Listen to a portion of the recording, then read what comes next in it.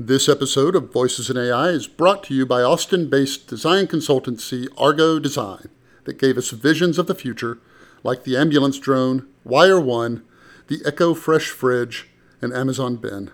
Argo is shaping and designing for the new computing paradigm being ushered in by artificial intelligence. Learn more about Argo at argodesign.com. This is Voices in AI brought to you by GigaOM. I'm Byron Reese. Today, our guest is Yoshua Bengio. Yoshua Bengio received a PhD in computer science from McGill University in Canada in 1991. After 2 postdoctoral years, one at MIT and one at AT&T Bell Labs, he became professor at the Department of Computer Science and Operations Research at the University of Montreal. He is the author of 2 books and more than 200 publications, the most cited being in the areas of deep learning, recurrent neural networks, probabilistic learning algorithms, natural language processing, and manifold learning. He is among the most cited Canadian computer scientists and is or has been associate editor of the top journals in machine learning and neural networks. Welcome to the show, Yoshua. Thank you. So let's begin. When people ask you, what is artificial intelligence? How do you answer that? Artificial intelligence is looking for building machines that are intelligent, that can do things that humans can do. And for doing that, it needs to have knowledge about the world and then be able to use that knowledge to do useful things. And it's kind of kicking the can down the street just a little bit because there's unfortunately no consensus definition of what intelligence is either. But it sounds like the way you describe it, it's just kind of like doing complicated things. So it doesn't have an aspect of, it has to respond to its environment or anything like that? Not necessarily. You could imagine having a very, very intelligent search engines that understands all kinds of things, but doesn't really have a body, doesn't really live in an environment other than the interactions with people through the queries. So the kinds of intelligence, of course, that we know and we think about when we think about animals are involving movement and actions and so on. But yeah, intelligence could be of different forms, and it could be about different aspects. So a mouse is very intelligent in its environment. If you or I went into the head of the mouse and tried to control the muscles of the mouse and survive, it probably wouldn't last very long. If you understand my definition, which is about knowledge, you could be, know a lot of things in some area, so you could be very intelligent in some area, and know very little about another area, and so not be very intelligent in other areas. And how would you describe the state of the art? Where are we with artificial intelligence? Well, we've made huge progress in the ability of computers to perceive better, to understand images, sounds, and even to some extent language. But we're still very far from machines that can discover autonomously how the world around us works. We're still very far from machines who can understand sort of high-level concepts that we typically manipulate with language. So there's a lot to do. And yeah, it's true. Like if you go to any of the kind of bots that you can, the ones that have been running for years, ones that people build to maybe try to pass the Turing test or something. If you just start off by asking the question, what's bigger, a nickel or the sun? I have yet to ever find one that can answer that question. Why do you think that is? Like what's going on there? Why is that a hard question? Because it's what people call common sense. And really it refers to general understanding of how the world around us works, at least from the point of view of humans. All of us have that kind of common sense knowledge. It's not things that you find in books, typically, at least not explicitly. I mean, you might find some of it implicitly, but you don't get in Wikipedia. You don't get that knowledge typically. That's knowledge we pick up as children, and that's the kind of knowledge also that sometimes is intuitive, meaning that we know how to use it and we can recognize a thing. Like we can recognize a chair, but we can't really describe formally, in other words, with a few equations, what a chair is. We think we can, but when you're actually pressed to do it, we're not able to do a good job at that. And the same thing is true, for example, in the case of the AlphaGo system that beat the world champion of the game of Go.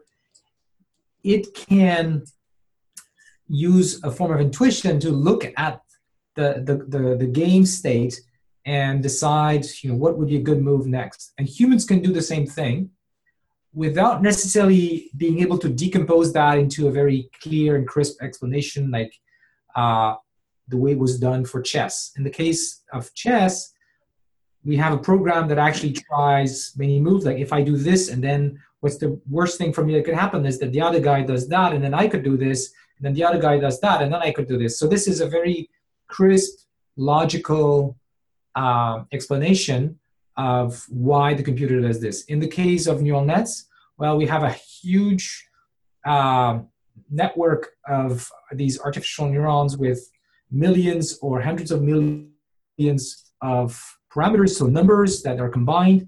And of course, you could write an equation for this, but the equation has so many numbers in it that it's not humanly possible to really have a total explanation of why it's doing this. And the same thing with us.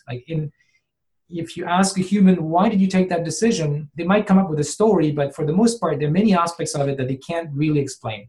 And that is why the whole classical AI program based on expert systems, where humans would download their knowledge into the computer by writing down what they know, it failed. It failed because a lot of the things we know are intuitive.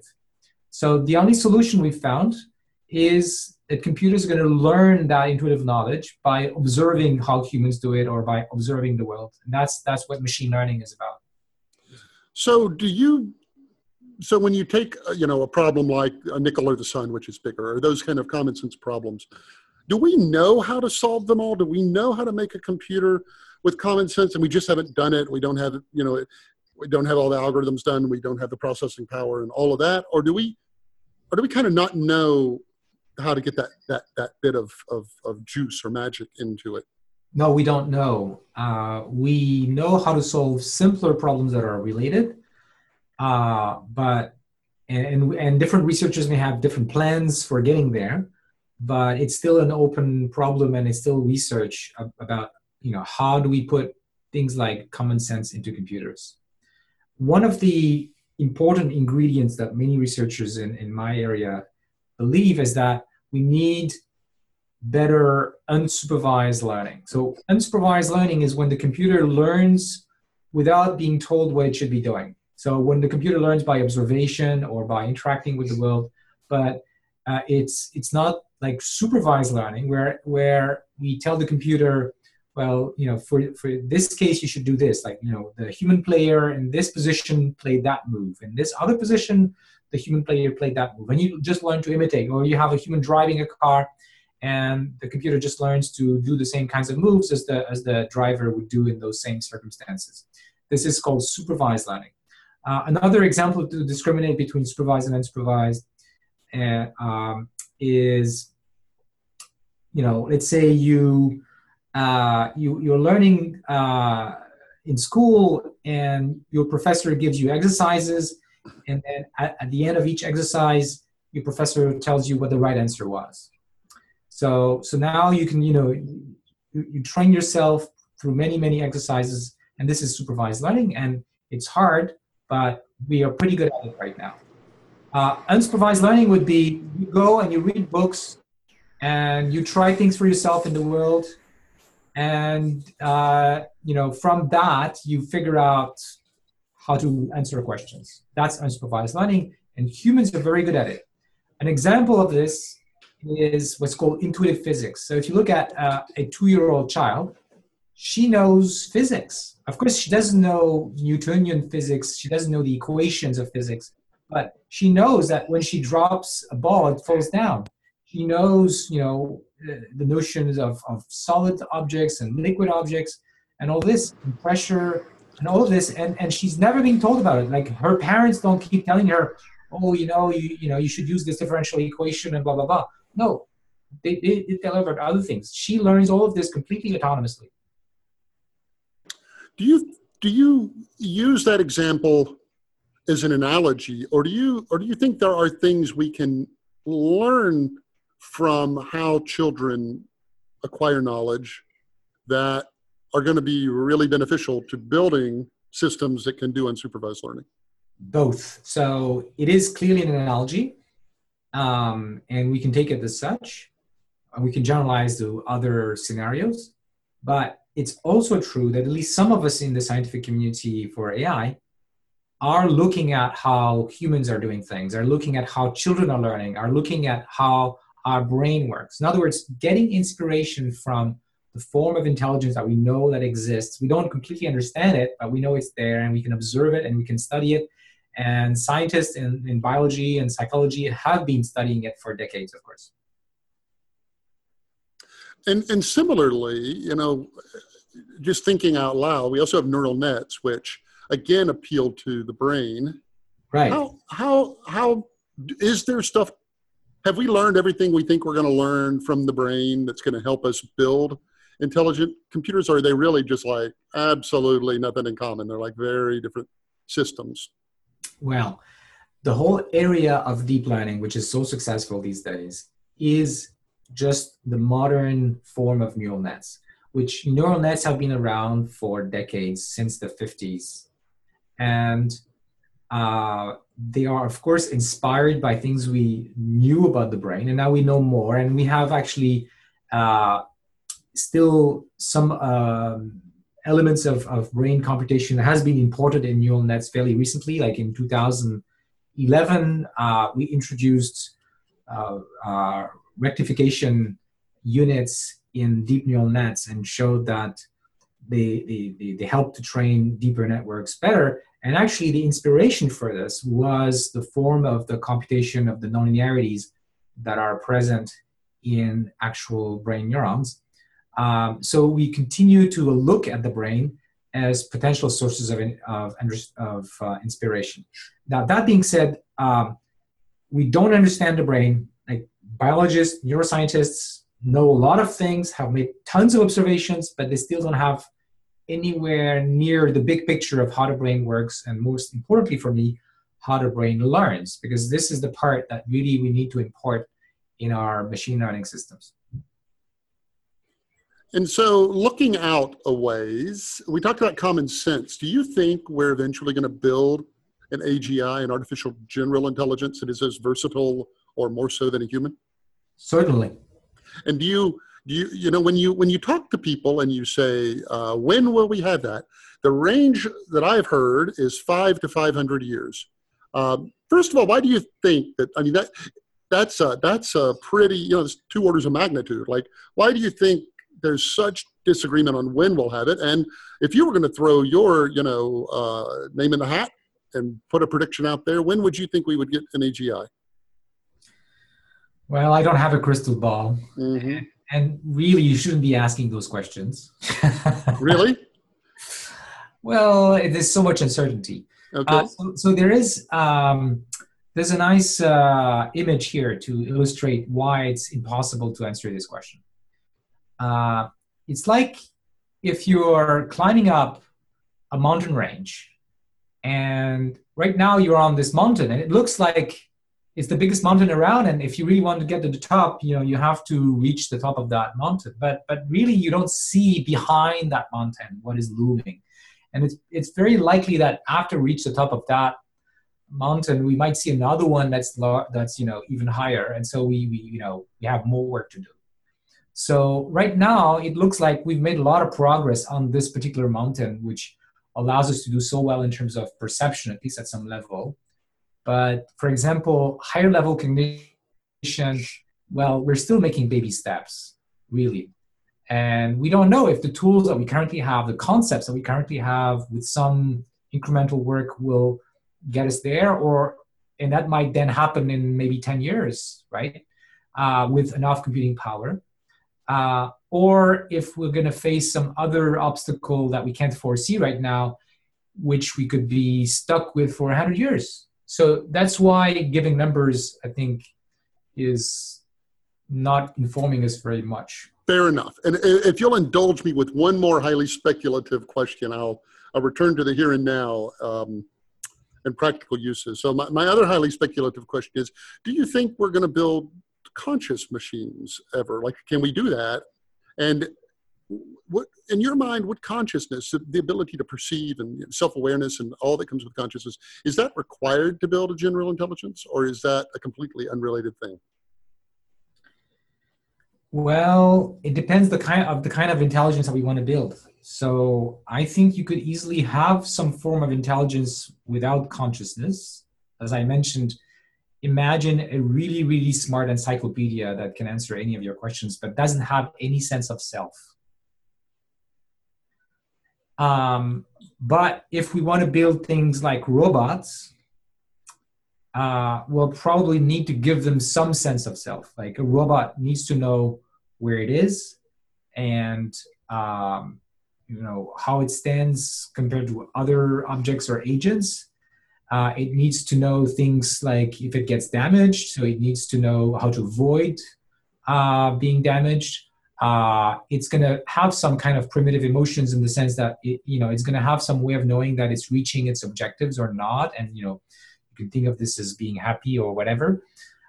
So the ingredients of consciousness are already there in systems that we're building, but they're just very, very primitive forms. So consciousness is not like a black and white thing. And it's not even something that people agree on, even less than what intelligence is, I think, what consciousness is. But my understanding of it is that we'll build machines that have more and more of a form of consciousness as needed for the applications that we're building them from. Our audiences are largely business people, and they constantly read about new breakthroughs every day in the artificial intelligence space. How do you tell people? How do you advise people to spot problems that artificial intelligence would be really good at chewing up and really getting your hands around? Like if I were to walk around my company and I go from department to department to department, I go to HR, then I go to marketing, then I go to product, then I go to all of it, everyone. How do you spot things where AI might be a really good thing to deploy to solve? Okay, so it depends on your time horizon. So if you want to use today's science and technology and apply it to current tasks, is different from saying, oh, I imagine this particular service or product which could come out in 5 years from now. The former. What can you do today? Yes. Okay. So today, then things are pretty clear. You need a fairly well-defined task for which you have a lot of examples of what the right behavior of the computer should have been. And a lot could be millions. It depends on the complexity of the task. If you're trying to learn something very simple, then maybe you need less. And if you need to learn something more complicated, for example, when we do machine translation, you would easily have hundreds of millions of examples. Anyways, so you need to have a well-defined task in the sense that the situation where the computer is going to be used, we know what information it would have. This is the input, and we know what kind of decision it's supposed to take. This is the output, and we're doing supervised learning, which is the thing we're doing really well now. So in other words, we can give the computer examples of, well, for these inputs, this is the output that it should have produced. So that's one element. Another element is, well, not all of the tasks like this are easy to learn by current AI with deep learning. Some things are easier to learn. In particular, things that humans are good at are more likely to be easier to learn.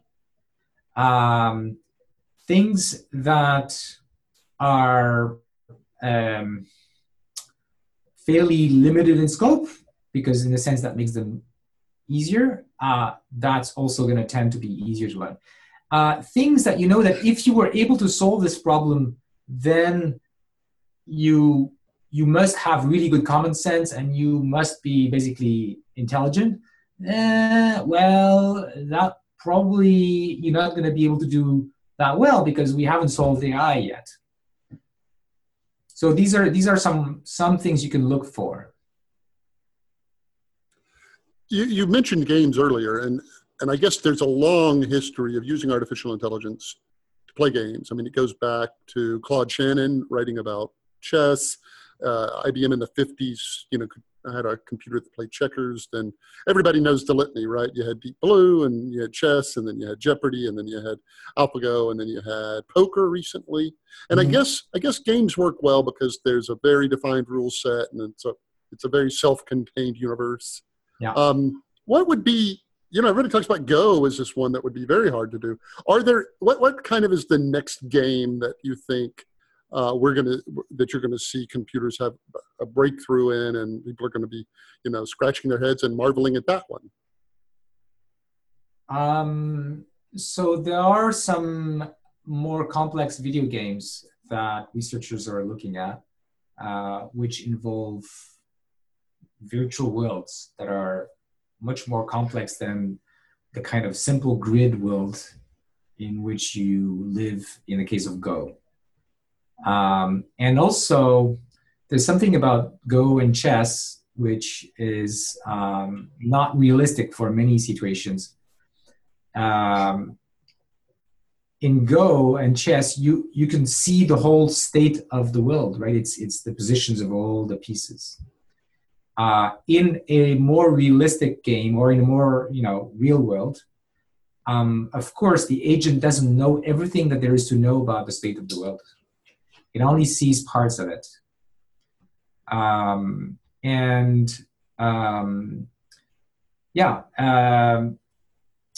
There is also the question of the kind of data we can get. So one problem with games, but also with other applications like dialogue, is that it really isn't the case that you can give me a set of data that's I can extract that data once and for all from maybe asking a lot of humans to perform a particular task and then just learn by imitation.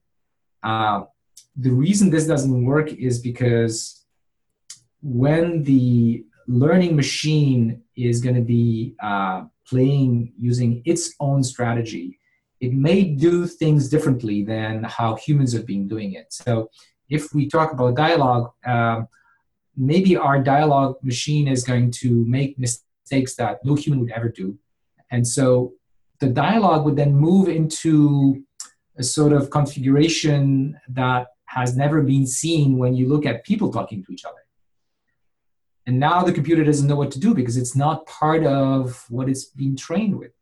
So what it means is that the computer needs to be interacting with the environment. That's why games that are simulated are so interesting for researchers, because we have a simulator in which the computer can sort of practice what the effect of its actions would be. And depending on what it does, what is it going to observe and so on. So there's a fair amount of worry and consternation around artificial intelligence, specifically with regard to jobs and automation. Yeah. What do you, since that's closer to the near future, what do you think's going to happen? So it's very probable that there's going to be a difficult transition in the job market. According to some studies, something like half of the jobs will be impacted seriously. That means a lot of jobs will go. Not necessarily the whole, everybody doing that job may not necessarily go, but their job description might change because a lot of what they were doing, which was sort of routine, will be done by computers, and then we'll need less people for doing the same work. So at the same time, I think eventually there'll be new jobs created, and there should not be really unemployment because we still want to have humans doing some things that we don't want computers to do. I don't want my babies to be taken care of by a machine. I want a human to interact with my babies. I want a human to interact with my old parents. there will be also, so all the caring jobs, all the teaching jobs, I mean, to some extent, even though computers will have an important role, I think we'd be happy to have, instead of classes of 30 students, classes of 5 students, or classes of 2 students. I mean, there's no limit to, how much humans can help each other. And right now we can't because we don't have, it would be too costly. But once the jobs that can be automated are automated, well, those human-to-human jobs, I think, will become the norm. And also all the jobs that are more creative, require less routine, and things like, of course, artists or even scientists, hopefully, will probably want to have more of these people.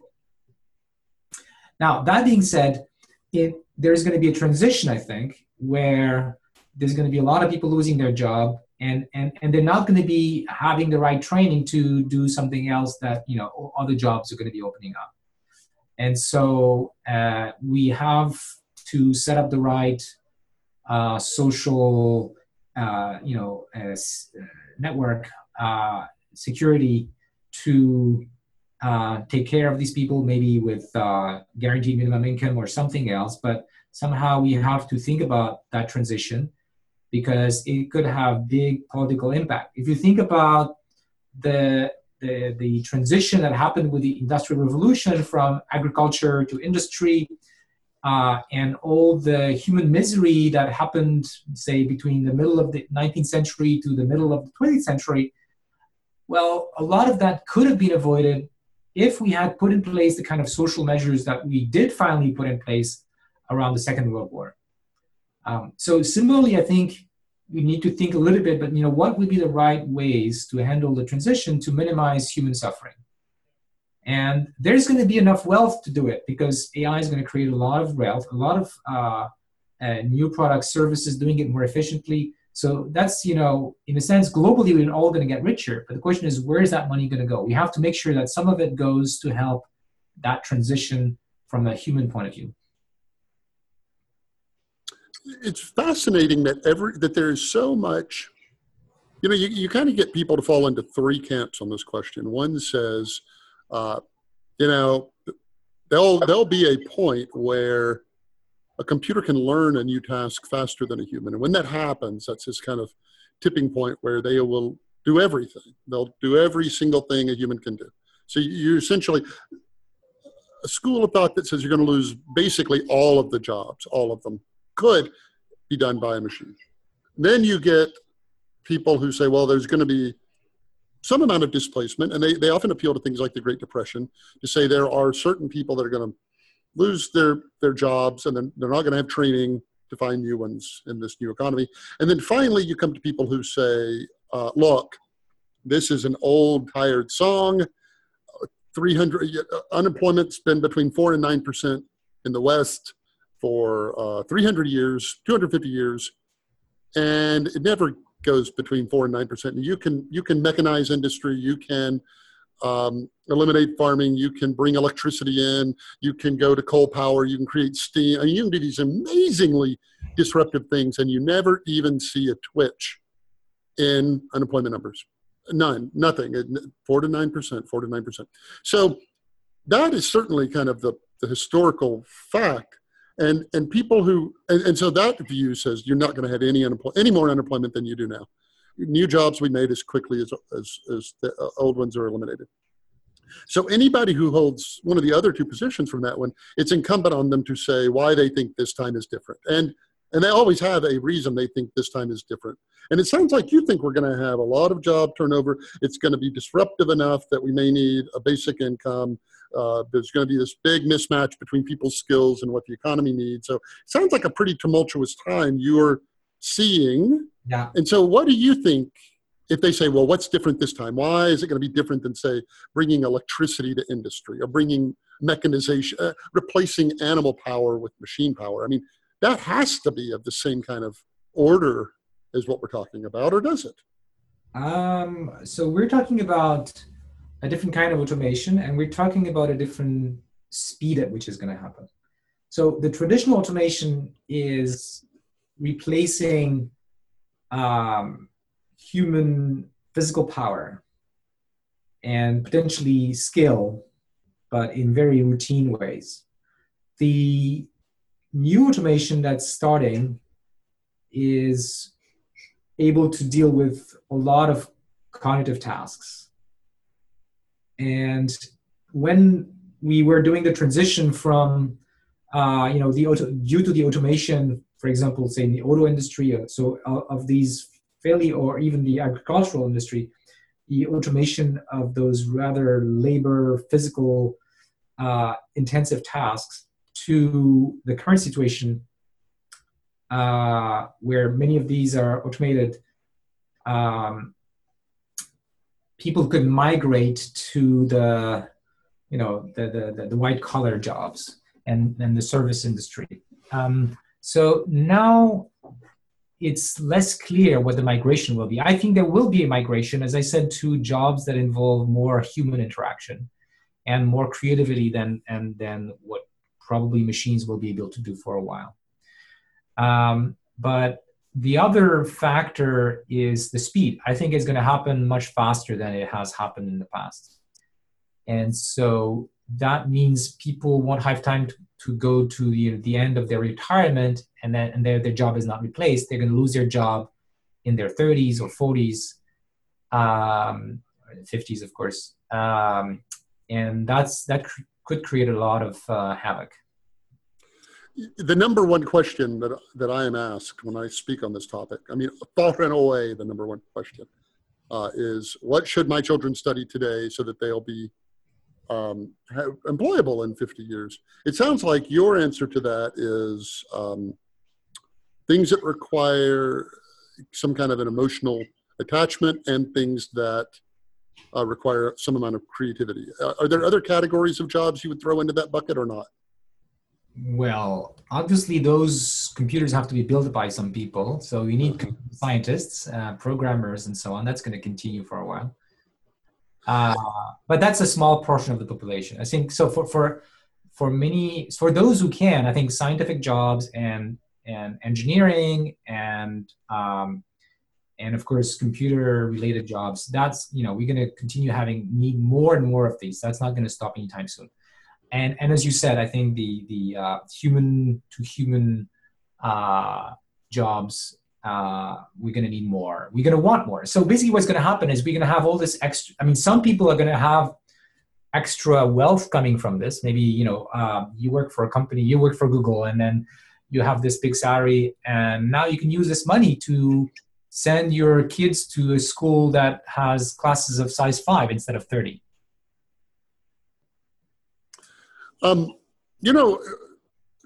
Coupled with artificial intelligence, always what gets grouped in with that is a discussion of robots, so that you kind of have both the mind and the body, which technology is kind of replacing. Robots seem to move at a much slower rate. I mean, if they had a Moore's law, they're doubling every, it's more than 2 years. Do you have any thoughts on kind of the marriage of robots with artificial intelligence and are robots needed for, do AIs need to be embodied to learn better and things like that? Or are those just apples and oranges? They have nothing to do with each other. Oh, they have things to do with each other.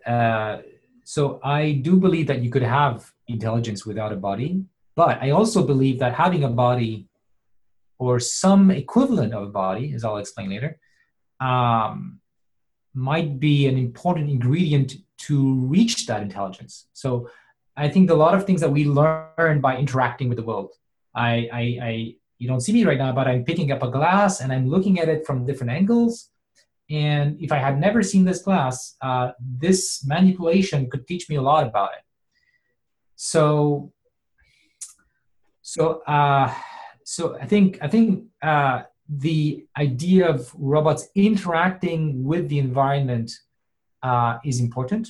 Now, robots themselves, with their with legs and whatever and arms and so on, I expect that the progress is going to be slower than with virtual intelligence, because robots just the research cycle is slower. You have you build them, you program them, you try them for real. More importantly, it takes time for the robot to interact, and one robot can only learn so much. But if you have a bot, right? So in other words, an intelligence that goes on the web and maybe interacts with people, well, it can interact with millions or even billions of people because it can have many copies of itself running.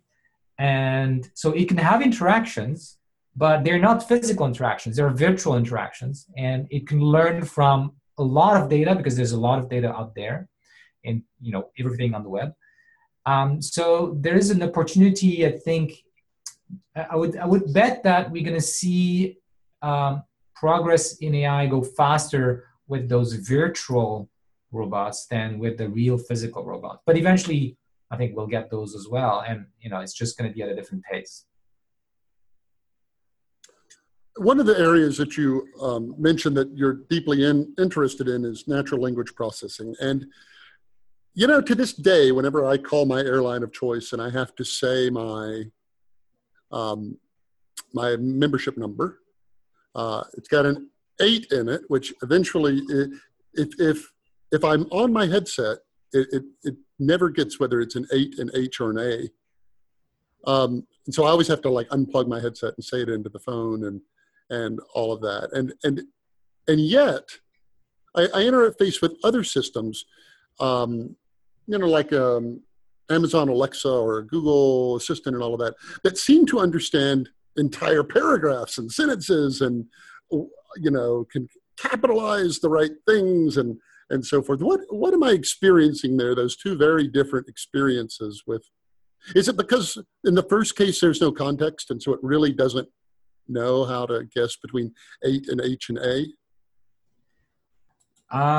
So right now the systems that are in place are not very smart, and some systems are not smart at all. The machine learning methods are only starting to be used in those deployed systems, and they still only are used for parts of the system. That's also true, by the way, of self-driving cars right now. That the system is designed more or less by hand, but some parts, like say recognizing pedestrians, or in the case of language, maybe parsing or identifying who you're talking about just by the name. These jobs are done by separately trained modules that are trained by supervised learning. So that's the typical scenario right now. The current state of the art with deep learning in terms of language understanding allows those systems to get a pretty good sense of what you're talking about in terms of the topics and even what you're referring to. But they're still not very good at making what we would consider something like rational inferences and reasoning on top of those things. So something like machine translation actually has made a huge amount of progress, in part due to the things we've done in my lab, where you can get the computer to understand pretty well what the sentence is about, and then use the specifics of the words that are being used to find a good translation. But it could still fail in cases where there's complicated semantic ambiguities. But those don't come up very often when you do translation. However, they would come up in tasks like, say, the kinds of exams that students pass where they read a text and then they have to answer questions about it. So there are still things that we're not very good at, which involve high-level understanding and analogies. You mentioned that you were bullish on jobs that required human creativity. And I've always been kind of surprised by the number of researchers in artificial intelligence who kind of shrug creativity off. They don't think there's anything particularly special or interesting about it, and think that computers will be creative sooner than they'll be able to do other things that seem more mundane. What are your thoughts on human creativity and So actually, I've been working on creativity, and we call it a different name in my field. We call it generative models. So we have neural nets that can generate images. That's the thing we're doing the most. But now we're also doing generation of sounds, of speech, And potentially we could synthesize any kind of object if we see enough examples of these types of objects. So the computer could look at examples of natural images and then create new images of some category that look fairly realistic right now. It's still, obviously, you can recognize that they're not the real thing, but you obviously see what the object is. So we've made a lot of progress in the ability of the computer to dream up synthetic images or sounds or sentences. So there's a sense in which the computer is creative and it can invent new poems, if you want, or new music. The only thing is, what it invents isn't that great from a human point of view, in the sense that it's not very original, it's not very surprising, and it still doesn't really fit as well as what a human would be able to do. So although computers can be creative, and we have a lot of research in allowing computers to generate all kinds of new things that look reasonable, we are very far from the level of competence that humans have in doing this. So why we are not there is linked to the central question that I mentioned at the beginning, which is computers right now don't have common sense. They don't have a sufficiently broad understanding of how the world works. And without that common sense, without this causal understanding of what's the relationships between high-level explanations and causes and effects, that's still missing. And until we get there, the creativity of humans is going to be way over that of machines. I reread Moby Dick a couple of months ago, and I remember stopping on this one passage, and I'm going to misquote it, so I apologize for all of the literary people out there that I'm going to mess this up, but it went something like, and he piled forth on the whale's white hump the sum of all his rage and fury. If his chest had been a cannon, he would have fired his heart upon it. And I read that, and I just kind of put I put the book down, and I thought, how would a computer do that? There's so much going in there. There's these rich and beautiful metaphors. If his chest had been a cannon, he would have fired his heart upon it. And why that one? And it does ask this question: is creativity merely computational? I mean, is it something that's really is reducible down to show me enough examples and I'll start analogizing and coming up with other examples? And so do you think we'll have a Herman Melville AI that'll just write stuff like that before breakfast? I do really believe that creativity is computational. It is something we can do on a small scale already, as I said earlier. It is something we understand the principles behind. So it's only a matter of having neural nets or models that are smarter, that understand the world better. So I don't think that creativity is something, I don't think that any of the human faculties is something inherently inaccessible to computers. I would say that some aspects of humanity are less accessible, and creativity of the kind that we appreciate is probably one that is gonna be something that's gonna take more time to reach. But maybe even more difficult for computers to understand will be, but also quite important, will be to understand not just human emotions, but also something a little bit more abstract, which is our sense of what's right and what's wrong. And this is actually an important question, because when we're going to put these computers in the world, in products, and they're going to take decisions, well, for some very simple things, we know how to define the task, but sometimes the computer is going to be having to make a compromise between doing the task that it wants to do and maybe doing bad things in the world. And so it needs to know what is bad, what is morally wrong, what is socially acceptable. And I think we'll manage to train computers to understand that, but it's going to take a while as well. You've mentioned machine translation a couple of times, and anybody who follows the literature is aware that, as you said earlier, that our ability to do machine translation has had some real breakthroughs, and you even said some of that you and your team had a hand in. Can you kind of describe in more layman terms what exactly changed? What was the aha moment, or what was the data set, or what was different that gave us this big boost? So I would mention two things. One actually dates back to work I did around 2000, so this is a long time ago. Something we call word embeddings or word representations, where we train the computer to associate with each word a pattern of activation. Of course, think of it like the pattern of activation of neurons in your brain. So it's a bunch of numbers. And the thing that's interesting about this is you can think of it as like a semantic space. So now, whereas cat and dog are just two words, and any two words are, just symbols, and there's nothing in the spelling of the word cat and dog that tells us that cats and dogs have something in common.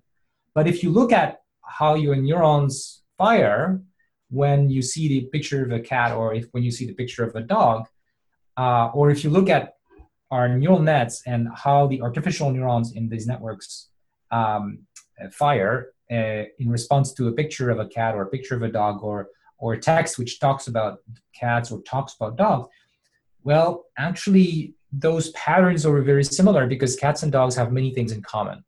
They're pets, and we have a particular relationship with them, and so on.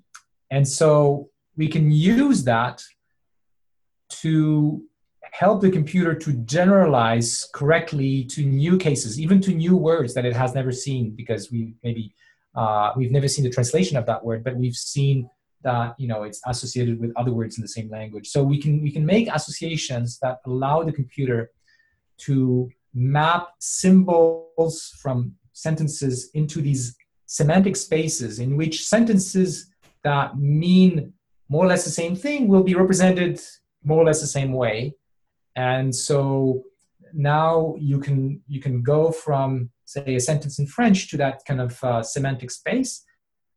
And then from that semantic space, you can decode into a sentence in English. So that's one aspect of the success of machine translation with deep learning. The other aspect is that we had really a big breakthrough when we understood that we could use something called an attention mechanism to help machine translation. So the idea is actually fairly simple to explain. Imagine you want to translate a whole book from French to English. Well, before we introduced this attention mechanism, the strategy would have been, the computer reads the book in French, it builds this semantic representation, all of these activations of neurons, and then it uses this to write up the book in English. But this is very hard. Imagine having to hold the whole book in your head. It's very hard. Instead, much better way is I'm going to translate sort of one sentence at a time, or even keeping track in each book, in the French book and the English book that I'm producing, where I'm currently standing, right? So I know that I've translated up to here in French, and I'm looking at, the words in the neighborhood to find out what the next word should be in English. So we use a sort of attention mechanisms which allows the computer to pay attention more specifically to parts of the input here, say part of the book you want to translate, or for images, part of the image that you want to say something about. So this is actually, of course, inspired by things we know from humans that use attention mechanism, not just as an external device, I look at something in front of me and I pay attention to a particular part of it, but also internally, we can use our own attention to look back on different aspects of what we've seen or heard. And of course, that's very, very useful for us for all kinds of cognitive tasks. And in your mind, is there still is it kind of like, you ain't seen nothing yet, just wait? Or is it like, this is, 80% of what we know kind of today how to do. And so don't expect any big breakthroughs anytime soon. Well, this is like your number of years question. I see. Okay. But I would say that it's very likely that the pace of progress in AI is going to accelerate. And there's a very simple mathematical reason. The number of researchers doing it is increasing exponentially right now. And, science works by small steps in spite of what sometimes may be said. The effect of scientific advances could be very drastic because we pass a threshold and suddenly we can solve this task and we can build this product. But science itself is just an accumulation of ideas and concepts that's very gradual. And the more people do it, the faster we can make progress. The more money we put it in, the better facilities and computing equipment, the faster we can make progress. So because there's a huge investment in AI right now, both in academia and in industry, the rate at which advances are coming and papers are being published is just increasing incredibly fast. So that doesn't mean that we might not face some brick wall and get stuck for a number of years trying to solve a problem that's really hard. We don't know. But my guess is that it's going to continue to accelerate for a while. Two more questions. First, you're based in Canada and have done much work there. I see more and more AI things, writing and publications and so forth coming out of Canada. I saw that the Canadian government is funding some AI initiatives. Is that, you think, a deliberate, first of all, is that a fact that there seems to be a disproportionate amount of AI investment in Canada?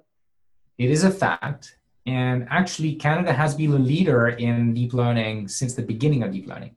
So two of the main labs working on this are the ones in my group here in Montreal and in Toronto with Jeff Hinton.